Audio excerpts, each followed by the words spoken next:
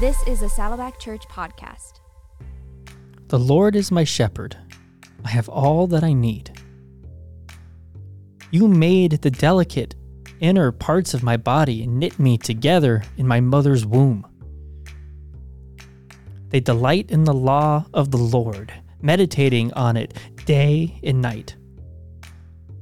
Let all that I am wait quietly before God, for my hope is in Him. He alone is my rock and my salvation.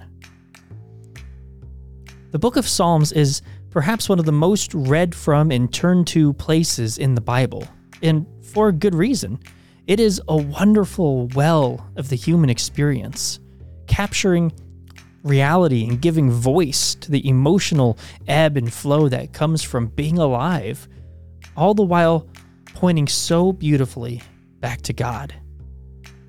My guest today, Dr. Ian Vaillancourt, has a new book out called Treasuring the Psalms: How to Read the Psalms That Shape the Soul of the Church. Now, this book is a deep dive into the book of Psalms, looking at it from a Holy Spirit perspective, a Christ perspective, and how Christians can live out truths from this rich book. Dr. Vaillancourt is Associate Professor of Old Testament and Hebrew at Heritage Theological Seminary. Now, my name is Jason Wieland, and this is Doable Discipleship, a Saddleback Church podcast, part of the Saddleback family of podcasts. Now, my conversation with Dr. Ian Vaillancourt.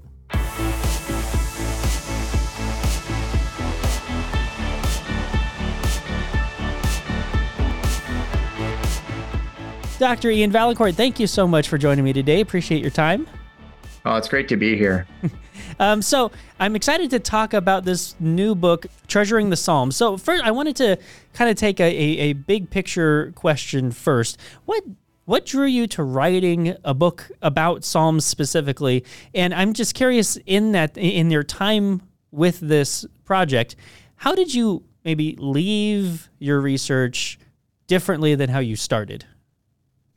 Yeah, well, this book actually originated, this is my second book on the Psalms. My first one was my PhD dissertation. And so, doing the PhD, basically more broadly, why did I do a PhD at all was God's word is so precious. And I love teaching God's word. I love equipping God's people to be able to read his word on their own. That's kind of my big burden. I want my anything I do, whether it's teaching, preaching, writing, I want God's just given me a passion to help people, give them a little bit of a framework, so then they can go away on their own and not be dependent on me, or others, but just read the Bible and see wonderful things in God's word and see Christ and be fed and grow like I have. Yeah. So I love God's word and I love equipping people. And when I was doing the PhD, you have to pick a dissertation topic, and I just figured if I'm going to spend a couple years doing the most in-depth research maybe I'll do in my entire life, I want to love the thing.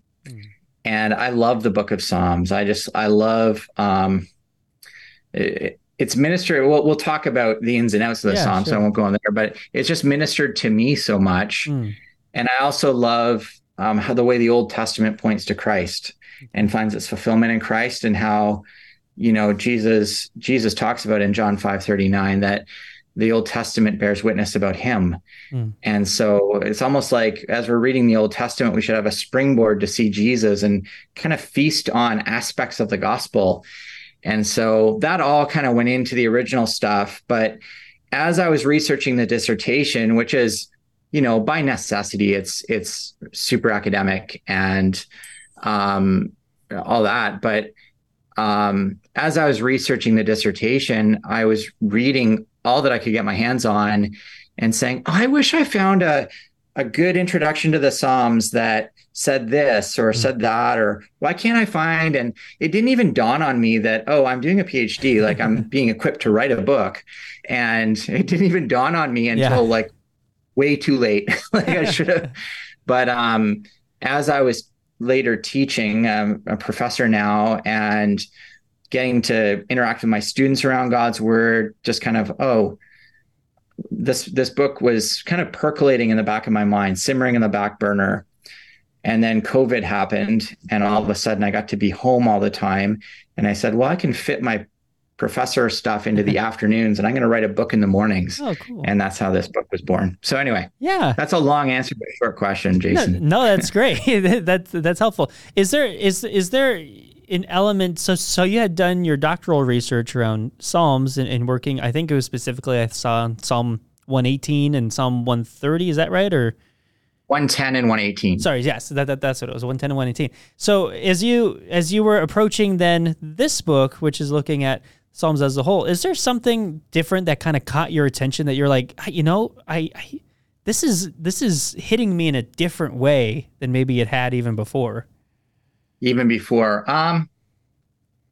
Well, anytime you got to write it out, and it clarifies thinking, eh? And so when I was, and in the book, and maybe we'll talk about the first cluster of 5 chapters is about the fact that the Psalms, they're individual compositions written by individual poets, written under the inspiration of the Holy Spirit, and they're given to the church for our good, and they're songs and prayers and or whatever. But they've also been under the inspiration of the Holy Spirit, intentionally shaped into a book, and you can see flow and progression of thought. And so one of the chapters, I think it's chapter 4, where I chart out the broad narrative of Psalms 1 to 150. Just the exercise, like, yes, doing that PhD work, my focus was on 2 Psalms at the end. So I read a lot of broad stuff and I was thinking, but I was focused there. But just the exercise of writing out 6,000 or 8,000 words and just saying, okay, here's the flow of the book. That just hit me in a new way. It made my heart sing as I'm writing it. I'm like, I'm so excited about this. I can't wait to share this with people. Well, I think that's a wonderful reminder for people, because a lot of people take Psalms individually as they think of Psalm 23 or Psalm 139 or whatever it is, and you take that Psalm by itself in its isolation. But when you look at it as the whole picture of 150 chapters that create, it can give you a new sense of, or a new view of what it is that these poets, that these authors are telling you. And that was divinely inspired the entire time. That is God saying, this is this collection that I want you to have. Not just, it works individually, that's great, but taken together, it can give a whole different meaning too, whole big picture. Amen. And there's so much we could say about that, but the Psalms take us from one to another. Yeah. And John Calvin called them an anatomy of all the parts of the soul. There isn't an emotion, high, low, joy, sorrow, complacency. Like, there isn't an emotion that isn't covered in the book of Psalms, according to Calvin. And I think that's just a beautiful way of putting it. And so whatever's going on in life is, if we just start and just read a chunk of the Psalms and read a bunch together, there's going to be something that resonates with whatever situation we're in. And we're kind of given some words to sing or pray to God in our own personal worship as we're reading. I just think it's wonderful. I love it.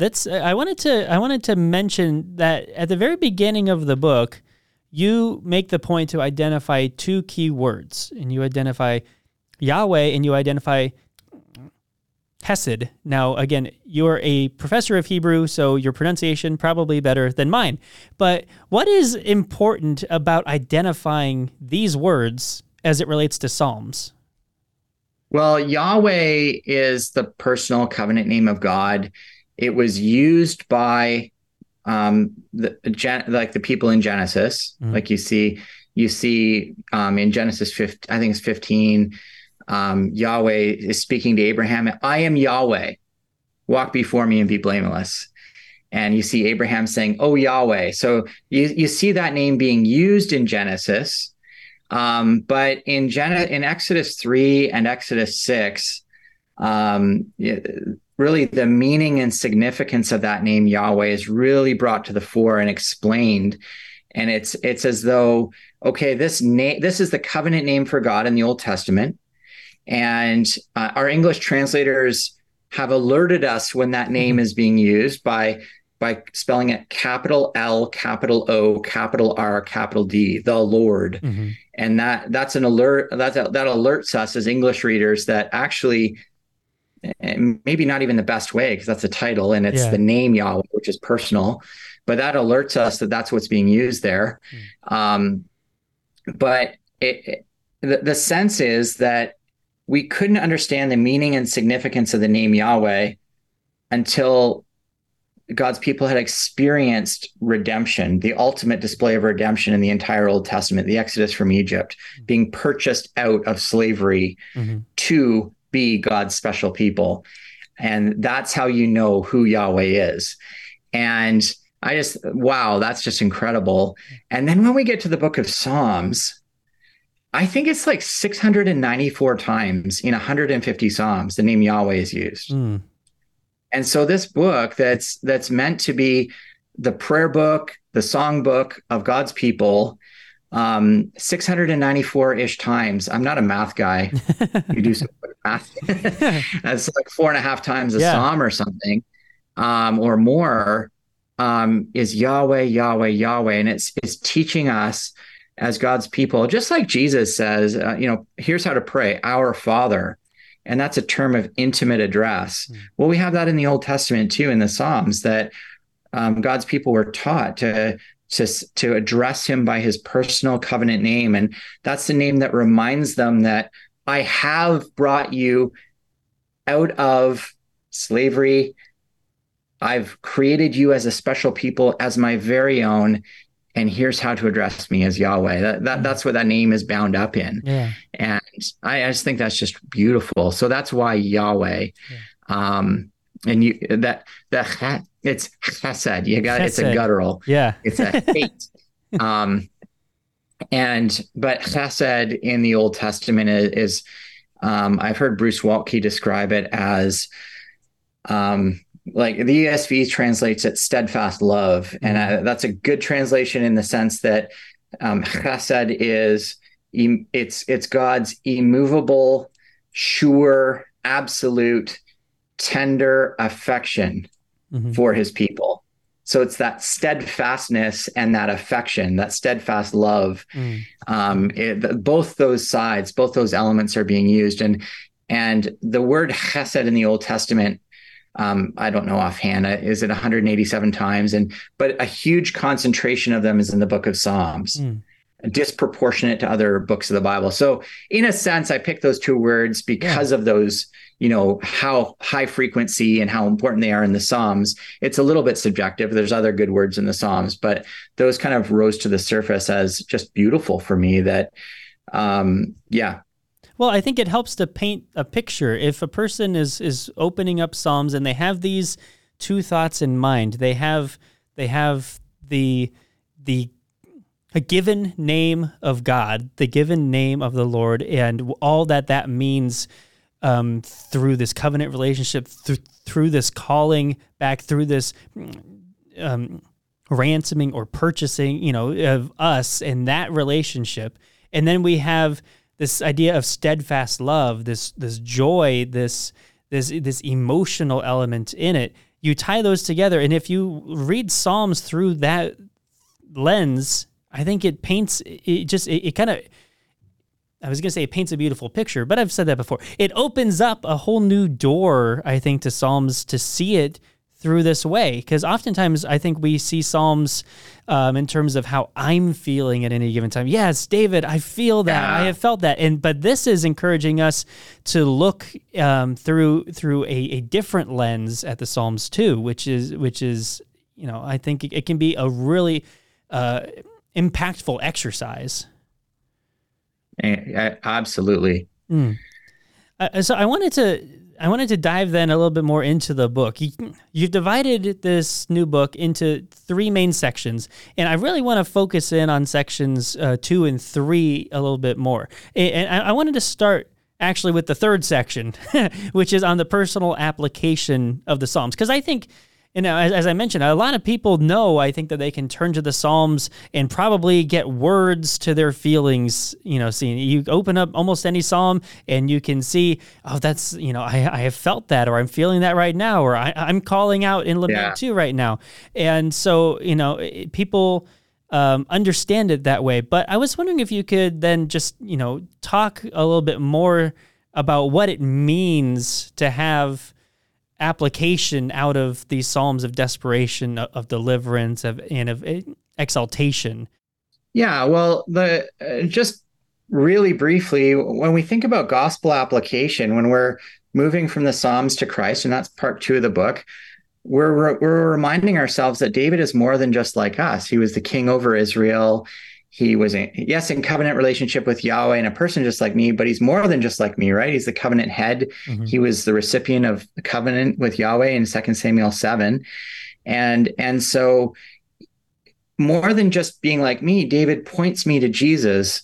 He's like the shadow and Jesus is the substance, right? Like Jesus is called the Son of David in the New Testament and the ultimate David to come. And so when I'm reading the Psalms and I discover, let's say, weeping David, I meant to kind of look forward in God's work in history and see weeping Jesus and say he's the ultimate weeping one. And he's weeping because he was going to the cross for my sins. And so there's that gospel application, but there's also a sense in which, and it's also true to remember that David is in many ways just like us. Yeah.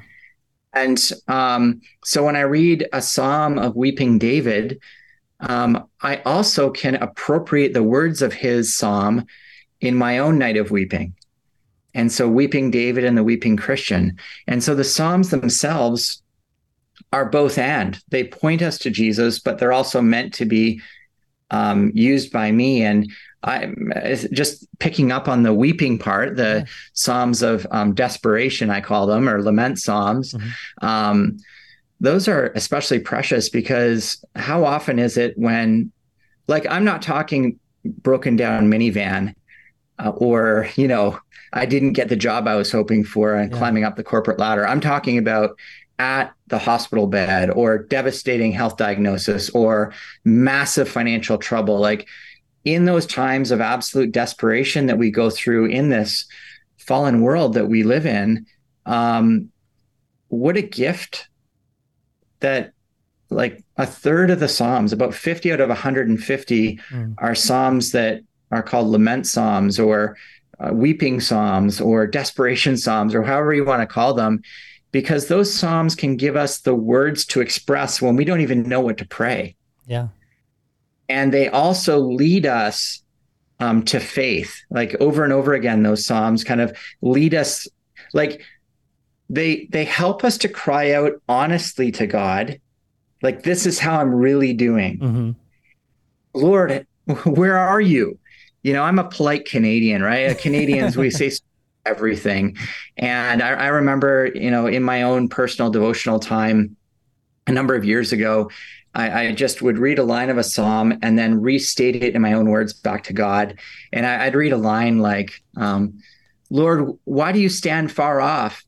And my summary was, God, it sometimes feels like you're far off, but I know you're not. And it was just like this Canadian prayer, but the Psalms tell us don't do that. That God knows our hearts. So tell him what's going on in our hearts and cry out. But then the Psalm takes us by the hand and says, and here's who God is for you in your night of weeping. And it just leads us to reflect not just generally on the character of God, but on the character of God as it applies to someone who's in this horrible time of desperation, of weeping.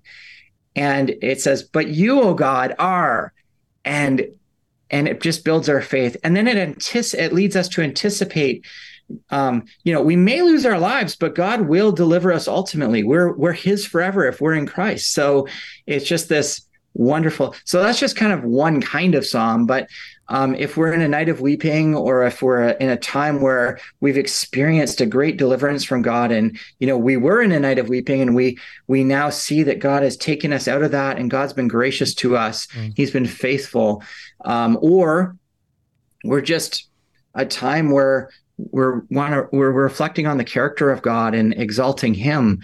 The Psalms are the actual words we can and should employ in our own songs and in our own prayers, whether it's personal in our own quiet time, or in corporate worship with other Christians. Well, and I love too that it gives us the freedom to be able to have these big emotions. I think sometimes Christians, not just from Canada, but often feel like they need to, have some sort of like uber reverence that doesn't go too far on the emotional spectrum. There's this like this feeling that stoicism is kind of the way that we must do, is everything has to be met with, well, God knows, or well, God is good, which is all true, but it's God. He understands the human condition. He understands your highest and lowest emotions. And he more than anything wants you to be honest with Him, who already knows how you're feeling, to be able to express that. And that's what we see in the Psalms, is we can see all these questions of, where are you? Why aren't you doing this? What, and just this letting go. Trouble. Yeah. And wow, I can't believe he said that. But yeah, definitely. It's just wonderful, isn't it? It's such a beautiful invitation to not feel like you need to stuff things down or to push things aside, but instead to have these emotions, and knowing that some people are just made more emotional than others. Some people have more heightened emotions than others. And so for people who may find themselves in that place, and maybe they've wondered, geez, I'm such an emotional person. Well, guess what? So was David. And you can see that. Right. What's wrong with me? I happen to be one of those more emotional people than some people. Yeah. And there's nothing wrong with me. God made me intentionally like this. Yeah. And I bring strengths that my less emotional friends don't have, and they bring strengths that I don't have. And that's the wonderful thing about, Christians teaming up together, right? We can pool our strengths and serve Jesus.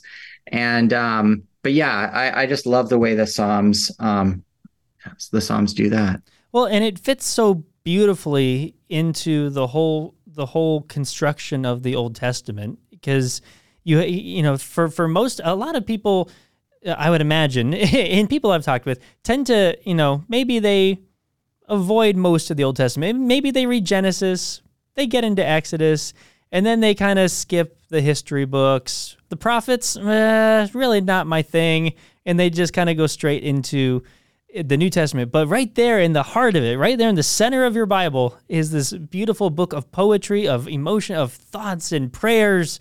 And it's just, it's such a nice anchor right there in the middle. Yeah. I've already quoted the Calvin, the anatomy parts of the soul, but the amazing thing, Martin Luther called the Psalms a little Bible. Yeah. And because he said, okay, these are songs, prayers, whatever, but they are so deeply theological that there isn't a part of the Bible that's not covered in the Psalms. It really helps us as we think about church worship. Both those anatomy of all the parts of the soul and little Bible kind of help us, because Walter, the one author says that if all we ever do in our public prayers, in a worship service, or in the songs we sing, or in our demeanor, sure, if all we ever do is kind of the cleaned up, neat and tidy, happy clappy, then what we're communicating to people in our churches is that God can only be approached when life is good.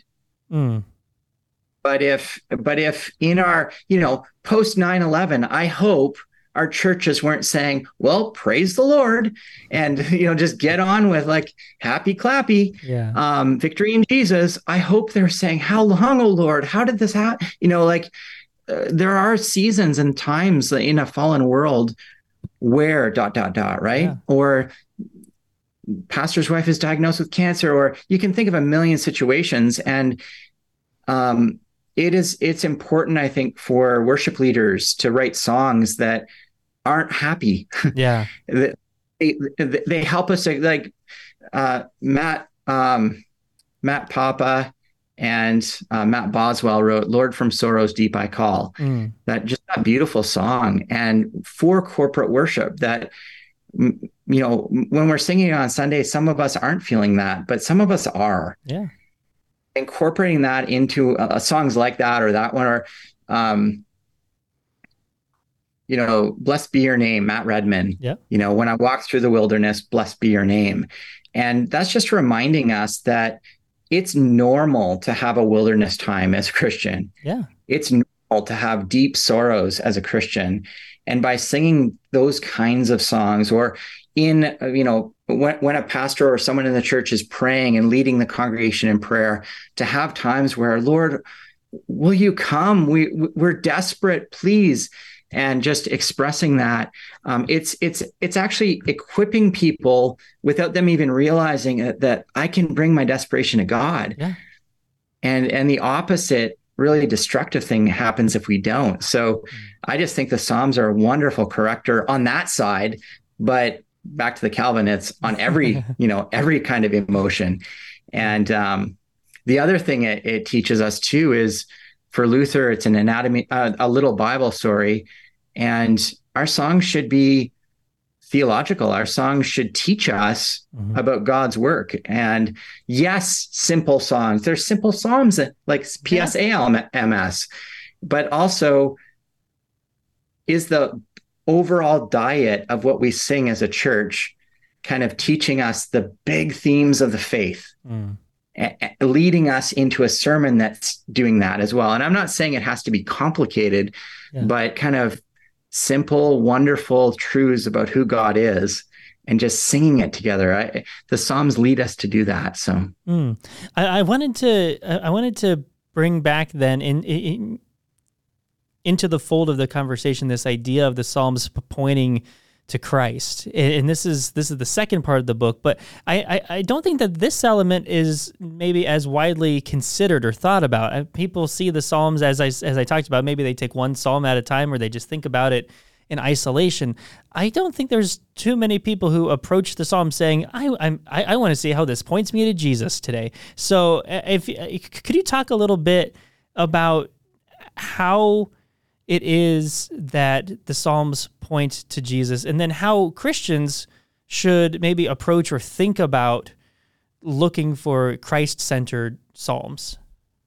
Yeah, well, Jesus said of the whole Old Testament, on the road to Emmaus in Luke 24, verse 44, this is after the road to Emmaus, but he'd been talking on the road to Emmaus, and they've been talking about him needing to die and rise again.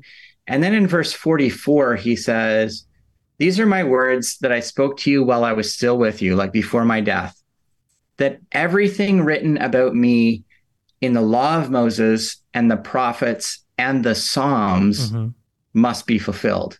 And so there's lots of stuff in we could unpack, and I would suggest the whole Old Testament, that are fulfilled ultimately in Jesus, in his person and work. And in another passage, John 5:39, let me just, Jesus says to the Jewish religious leaders who are opposing him, "You search the scriptures because you think that in them you have eternal life. It is they that bear witness about me." And so what he's saying to these highfalutin PhD Bible scholars of the day, that, and he's talking about the scriptures, that's before the New Testament was written. He's talking about the Old Testament. And he says, you think that in the scriptures, in the Old Testament, you have eternal life, but the Old Testament bears witness about me. Like the general tenor, the whole Old Testament leads to me.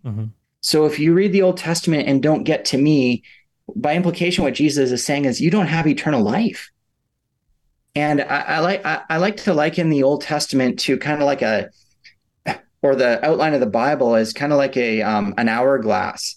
You got the fat part of the hourglass at the top, the wide part, and that's the Old Testament. And it kind of filters down to the skinny part of the hourglass. And the skinny part of the hourglass is what I call the focal point of redemptive history, of the story of God saving a people for himself. And that skinny part of the hourglass, the focal point, is the death and burial and resurrection of Jesus, the ascension of Jesus to the right hand of God the Father, and then the gift of the Holy Spirit at Pentecost. Those 5 things are that skinny point of the hourglass. And the entire Old Testament kind of leads us into that 50-day period. And then it flows out into now it applies to me, the New Testament church. And so the scriptures themselves tell us that. And then what else am I going to say? Paul in Timothy. So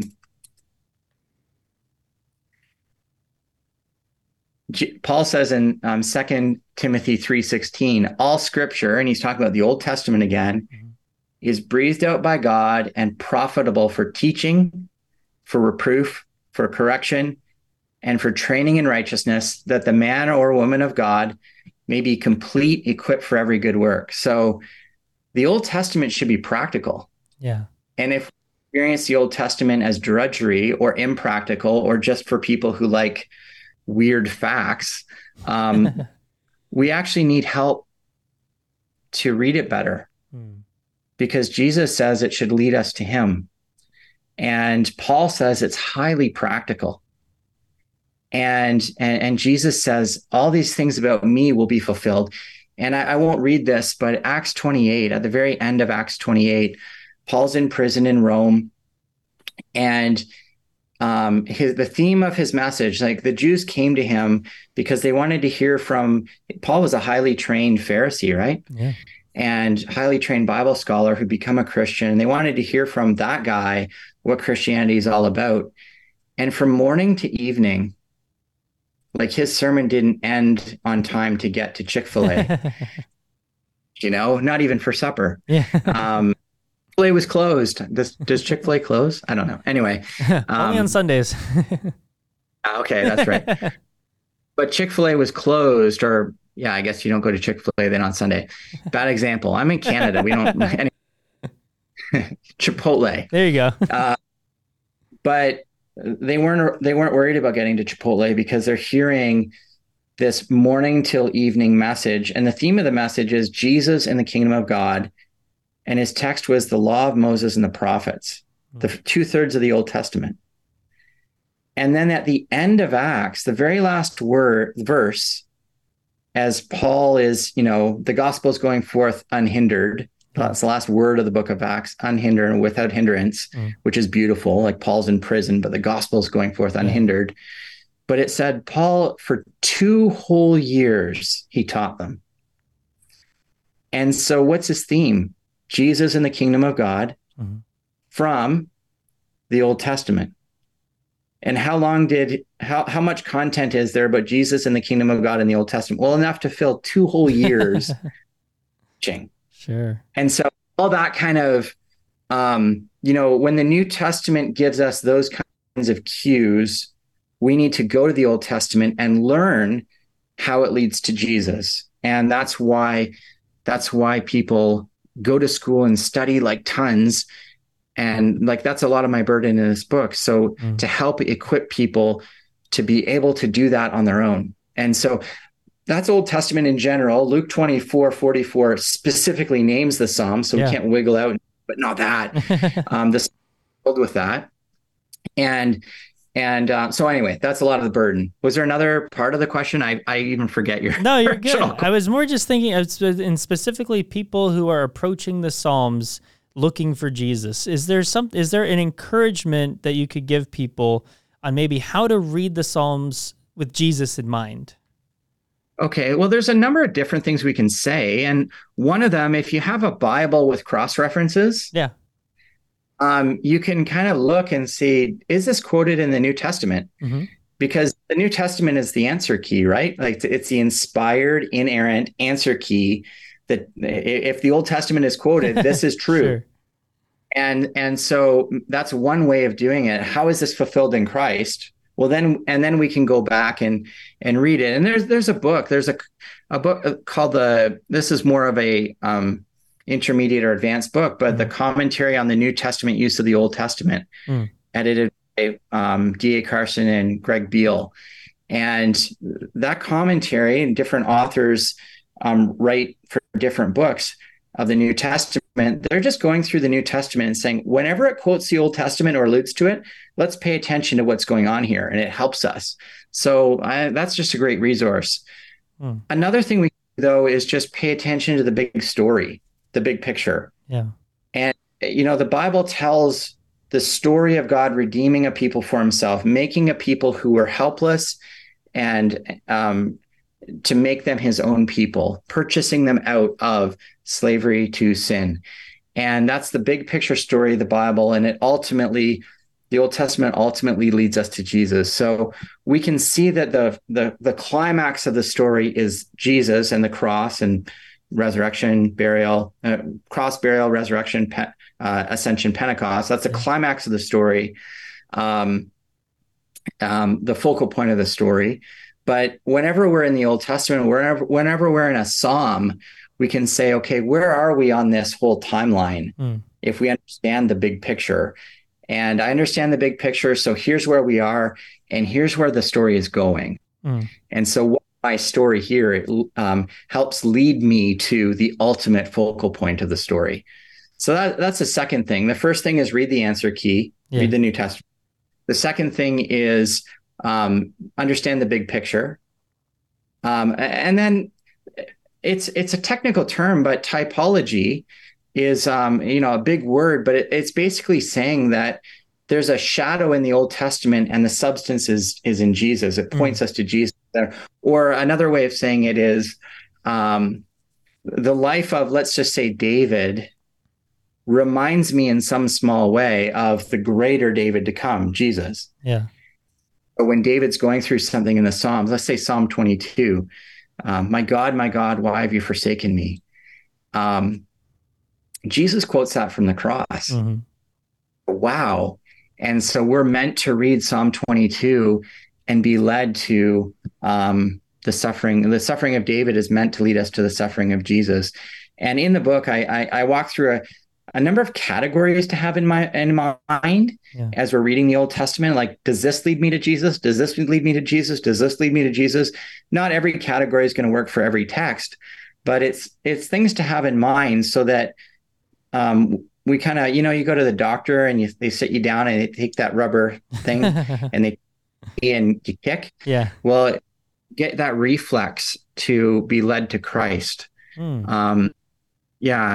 Robert Murray M'Cheyne said, for every one look at yourself, take 10 looks at Christ. And, as a Christian, the gospel is not like the ABCs of Christianity, and then I move beyond that. The gospel is the everyday delighting in the sun around which I orbit.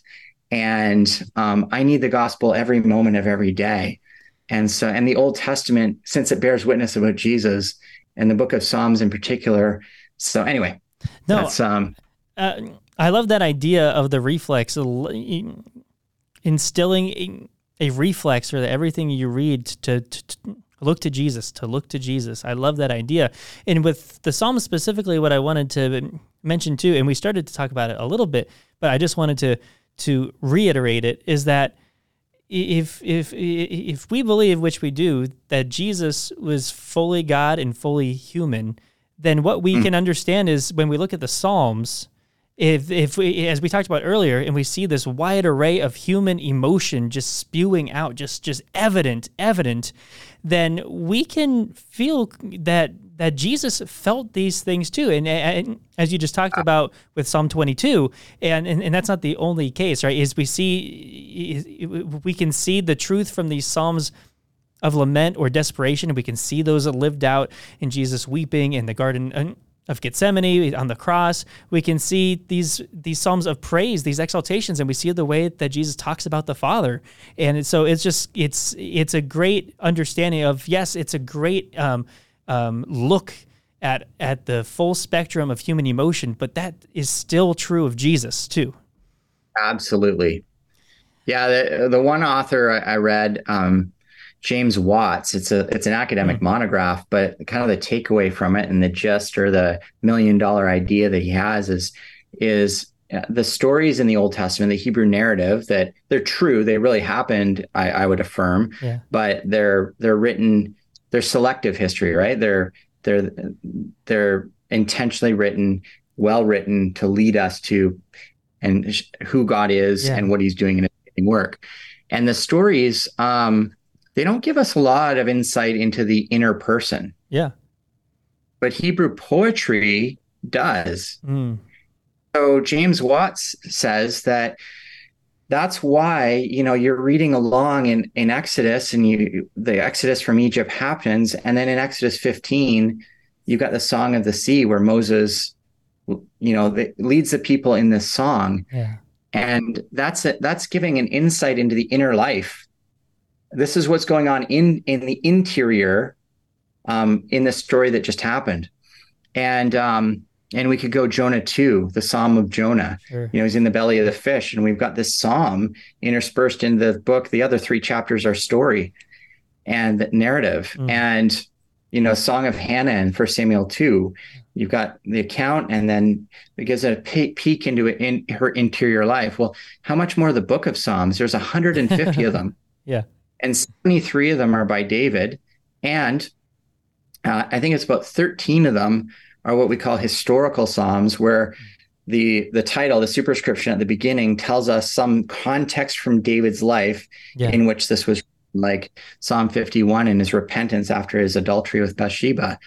And if we go back in 1 Samuel 11 and 12, we read the story of what happened. And then if we go to Psalm 51, we read the interior life. We feel the interior life of repentant David. Yeah. And what a gift is that to the Christian who's been, like, not just, oops, I sinned, but this is a huge sin. Can I even be forgiven? Well, we have Psalm 51 modeling David's guilty of adultery and murder, and he bears the consequences of that in his earthly life. But before the Lord, he's forgiven. He's repentant and forgiven. And anyway, it's just a wonderful, I know. I completely agree. I wanted to start to wrap up our conversation by talking about, at the very, very end of your book, you give this wonderful exhortation about how there is always a treasure to find in the Psalms, and really the whole Bible, but specifically because the book is called Treasuring the Psalms, that's what we were focused on. So what advice would you give then to our listeners right now as to how we should maybe approach that deep well that is Scripture? Yeah, well, first thing I would say is be a part of a good Bible preaching church, and just be in a small group, be worshiping in community. That's the first thing I would say. And then you're hearing the word on Sunday, you're discussing the word at your small group and with other people in accountability, seeing them live it out. So that's the first matter of importance. But personal devotions, so just that discipline of spending a little bit of time every day. With my kids, I call it your half hour, where you spend time reading God's word and then praying. And I call it the half hour so you don't get overwhelmed by it, and so you don't rush. Just dwell in God's word and spend time in prayer. And there's going to be seasons where that feels dry, and that's where teachers come in, right? Reading a book that helps equip you to study the Bible, or taking a class at church, or listening to a podcast that helps equip you to study the Bible, kind of redeeming the time. You're on a commute, listen to Doable Discipleship, but those are some of the things. But and ask your pastors, get help so that you can dig in the treasure that is God's word for the rest of your life. Don't get lazy in your Christian life. Just there's a lot of fruit that's born by that little bits that I just mentioned. Yeah, it's taking those steps, making it a part of your daily life, spending time in the Bible, having prayer, spending time with other believers, being a part of church, and just incorporating this truth, this life-giving word into all these different elements, aspects of your life, and then it just becomes a normal part of who you are, because that's what it is. It is God speaking to you, who he created, and it's telling you who you are, who he is, and how much he loves you, and what he and the purpose and role and future that he has for you. And when we take that to heart, you're going to want more of that every day, because every day we come against things that are telling us lies, that are telling us untruths about who we are, about who God is. And instead, we have, as you said, this treasure chest that we can just go back to every day, that keep combing. It's never empty. There's always something beautiful and rich in it that is going to fill you, and it just breathes life into who you are, and the Holy Spirit that's living in you cries out and is just overjoyed every time it is met more with the word as the different parts of the triune God are coming together in you. It's just a beautiful thing to be able to keep talking, as we can just keep going on and on talking about it. It is wonderful, isn't it? But that doesn't mean that also that every kind of time I spend time reading the word in the morning is going to be this mountaintop experience. In fact, most of the time it's going to be pathetically normal. And a lot of times it's going to feel like I'm doing this, but I'm not feeling it. Yeah. But our spiritual pulse isn't gauged by what we feel. It's by faith. We take these truths by faith, and it's not by what we feel, it's by what Christ has done for us. And when we just step out, like I was saying to someone yesterday, they mentioned they're really struggling whether God exists. Yeah. And I was like, I'm so glad you're talking to me. Like, just the fact that you're doing that and not hiding it means that you want to wrestle with this. Yeah. And I talked about going to your pastor and talking about it. I talked about being a part of a church. I talked about, are you reading the Bible on your own? And no, I stopped doing that. I said, well, why don't you start doing that again? And why don't you begin by saying, God, I don't know if you're real, but if you are, I want to know you. Will you reveal yourself to me? And that's just a really way of honoring God and really being honest with yourself that I really want to seek for truth. Yeah. And just spending a little bit of time doing that. The word of God is powerful. It's living and active, right? And it's God's breathed word. God breathed word to us. It's not just any other book. Yeah. And so just asking God to help us understand, help us to feel the truth of this stuff. It's just so, So I just want to emphasize that and there's going to be times where I just don't understand this or I don't understand that. That's why we got pastors, isn't it? Jason here. Yeah, there we go. We have books that can help us, That's exactly right. Well, your new book is out now. It's called Treasuring the Psalms. Dr. Ian Vaillancourt, thank you so much for your time. Really appreciate it. An honor to be here, Jason. Thanks. Psalm 119:97 says, "Oh, how I love your instructions. I think about them all day long." And then verse 105 says, "Your word is a lamp to guide my feet and a light for my path." And 111, "Your laws are my treasure. They are my heart's delight. I am determined to keep your decrees to the very end." As we look at some doable steps out of today's episode, I encourage you to open up the book of Psalms. I know some people who like to read a psalm every day, and maybe that's a practice that would interest you. And remember to ask Jesus how he is evident through what you're reading. As you open up your Bible and you start to read, before you start, say, "Jesus, I'm looking for you. Show me you through what I'm reading today." When you read a psalm of lament, think about Jesus. When you read a psalm of exaltation, think about Jesus. I want to thank my guest today, Dr. Ian Vaillancourt. My name is Jason Wheeland, and this has been A Doable Discipleship, a Saddleback Church podcast. We'll be back with you again next week.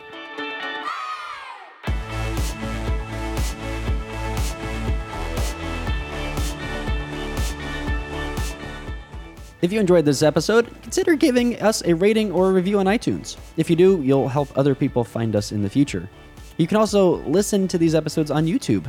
Just subscribe to the Saddleback Church YouTube channel for these conversations, plus lots of other video content. And if you are already listening to us on YouTube, subscribe to the Doable Discipleship podcast on Apple Podcasts or your favorite podcasting app so you can listen in the car or wherever else you go. Don't forget to visit saddleback.com/doable to check out all of our previous episodes. And you can go to saddleback.com/grow to find spiritual growth resources and view a calendar of upcoming events. Lastly, you can always get in touch with us by emailing maturity@saddleback.com. Send us your thoughts, send us your questions, your Bible questions, your life questions, whatever. Who knows? Your question might just inspire an upcoming episode. Thanks again for tuning in to Doable Discipleship. I'm Jason Wheeland, and I hope you'll join us again next week.